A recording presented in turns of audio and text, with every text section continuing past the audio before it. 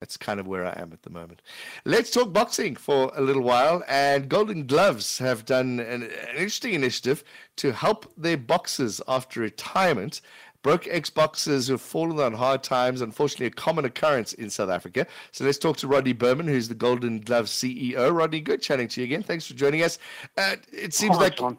how's it? Keeping boxers after they've retired. It's a story we've spoken about many times on the show. What are you guys doing to help your ex-champs? We've tried it many times over the years, but I've reintroduced it because I'm seeing so many sad occurrences of great fighters blowing all their money, going into retirement and finishing up in absolute poverty. The problem with the boxers is they have a very, very short lifespan compared to a cricketer, soccer player, rugby player, and a lot of hangers-on. So what we have reintroduced is, first of all, we introduced an investment scheme, which is it's run by Old Mutual. It has nothing to do with me. But what we do is it's compulsory. No fighter can join Golden Gloves unless they agree to this investment scheme. So 10% of their purse is deducted from every fight, and it's then invested in Old Mutual for them specifically. It's not an all-encompassing fund. The caveat is they cannot draw that money for 5 years and without my consent, which truthfully I'm never going to give. At the end of 5 years, hopefully, they have some savvy, they'll keep the investment going, but I can't rule forever. But now we've expanded that, and we now, for all fighters that are part of Golden Gloves, we have taken out life insurance. The value's between 500 and 1 million rand, but leaning towards 1 million rand because at the fighter's age, the premium is relatively cheap. And we've also added to that funeral expenses, not because of the danger of fatality in the ring, but it's just something good for these youngsters to have.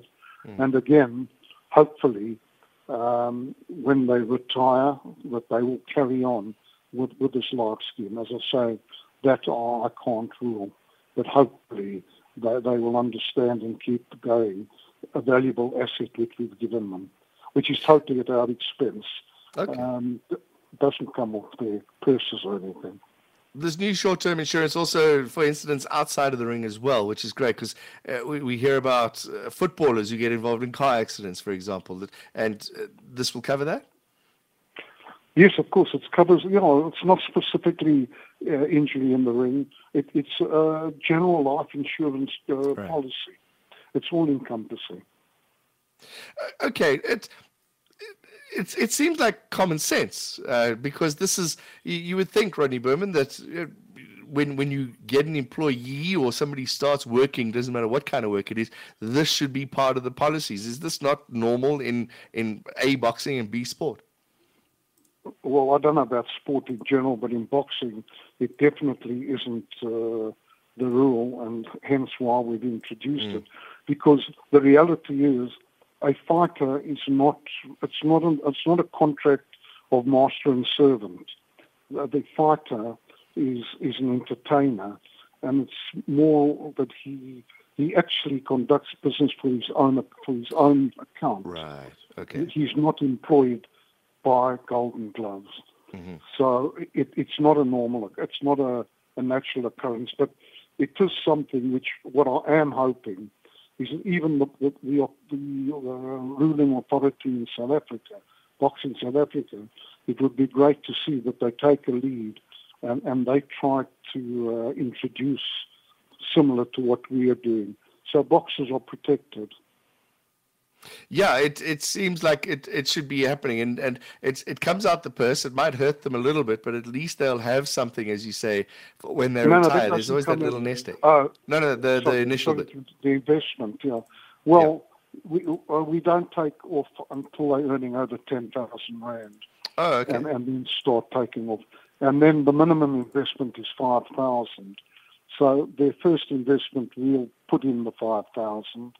and take it off as they progress. But I mean, some of these young fighters, they've already got 200,000-300,000 rand in that fund, which quite honestly you forget about, and one day it's going to be a bonus for them. It's so easy when you get those lights, isn't it, Rodney? That you suddenly get a purse of $50,000, and that's 3 nights out, and suddenly it's all gone. Well, this problem, as I say, particularly with fighting.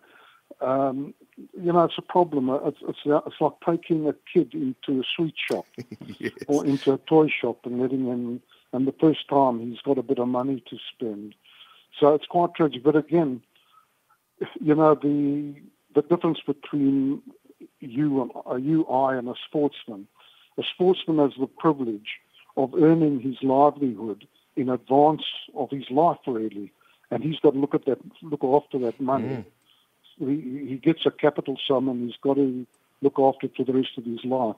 Whereas the normal man in the street gets a monthly salary over his lifespan.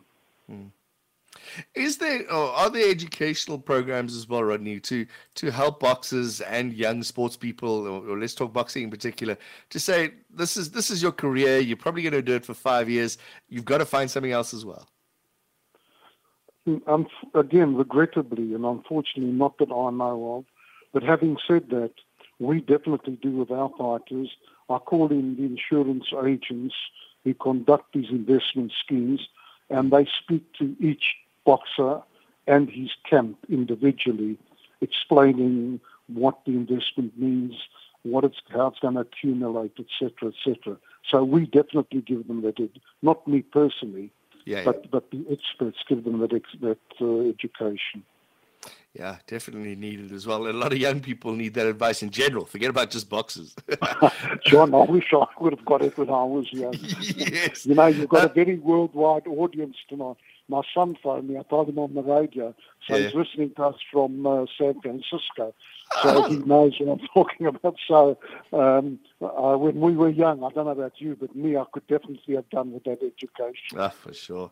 Yeah, so to listening, if you're in San Francisco, how's it? How's it going? But yeah, it's not the same. Rodney, tell us about your event that's happening on the 11th of June. It's around the corner. We've got a very, very exciting event, and what is very gratifying for me, a few weeks ago we had Kevin Marina fighting to a sold-out audience, and so it will be again on June the 11th. We've already sold out. Very exciting fight. It's a rematch. It's the African Boxing Union junior middleweight title. It's Brandon Taser against Rourke Knapp. It will be thriller-minute stuff with the normal, very exciting undercard. So something to look forward to. And then in September, which augurs very well for South African boxing because we have a heavyweight campaigning at a high level again. Excellent. And Kevin Marina will be back in the ring.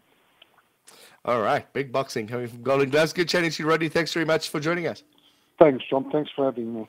Rodney Berman, Golden Glove CEO, doing good things for young boxers and promoting the big boys. Big event happening on the 11th of June. Want to find out more?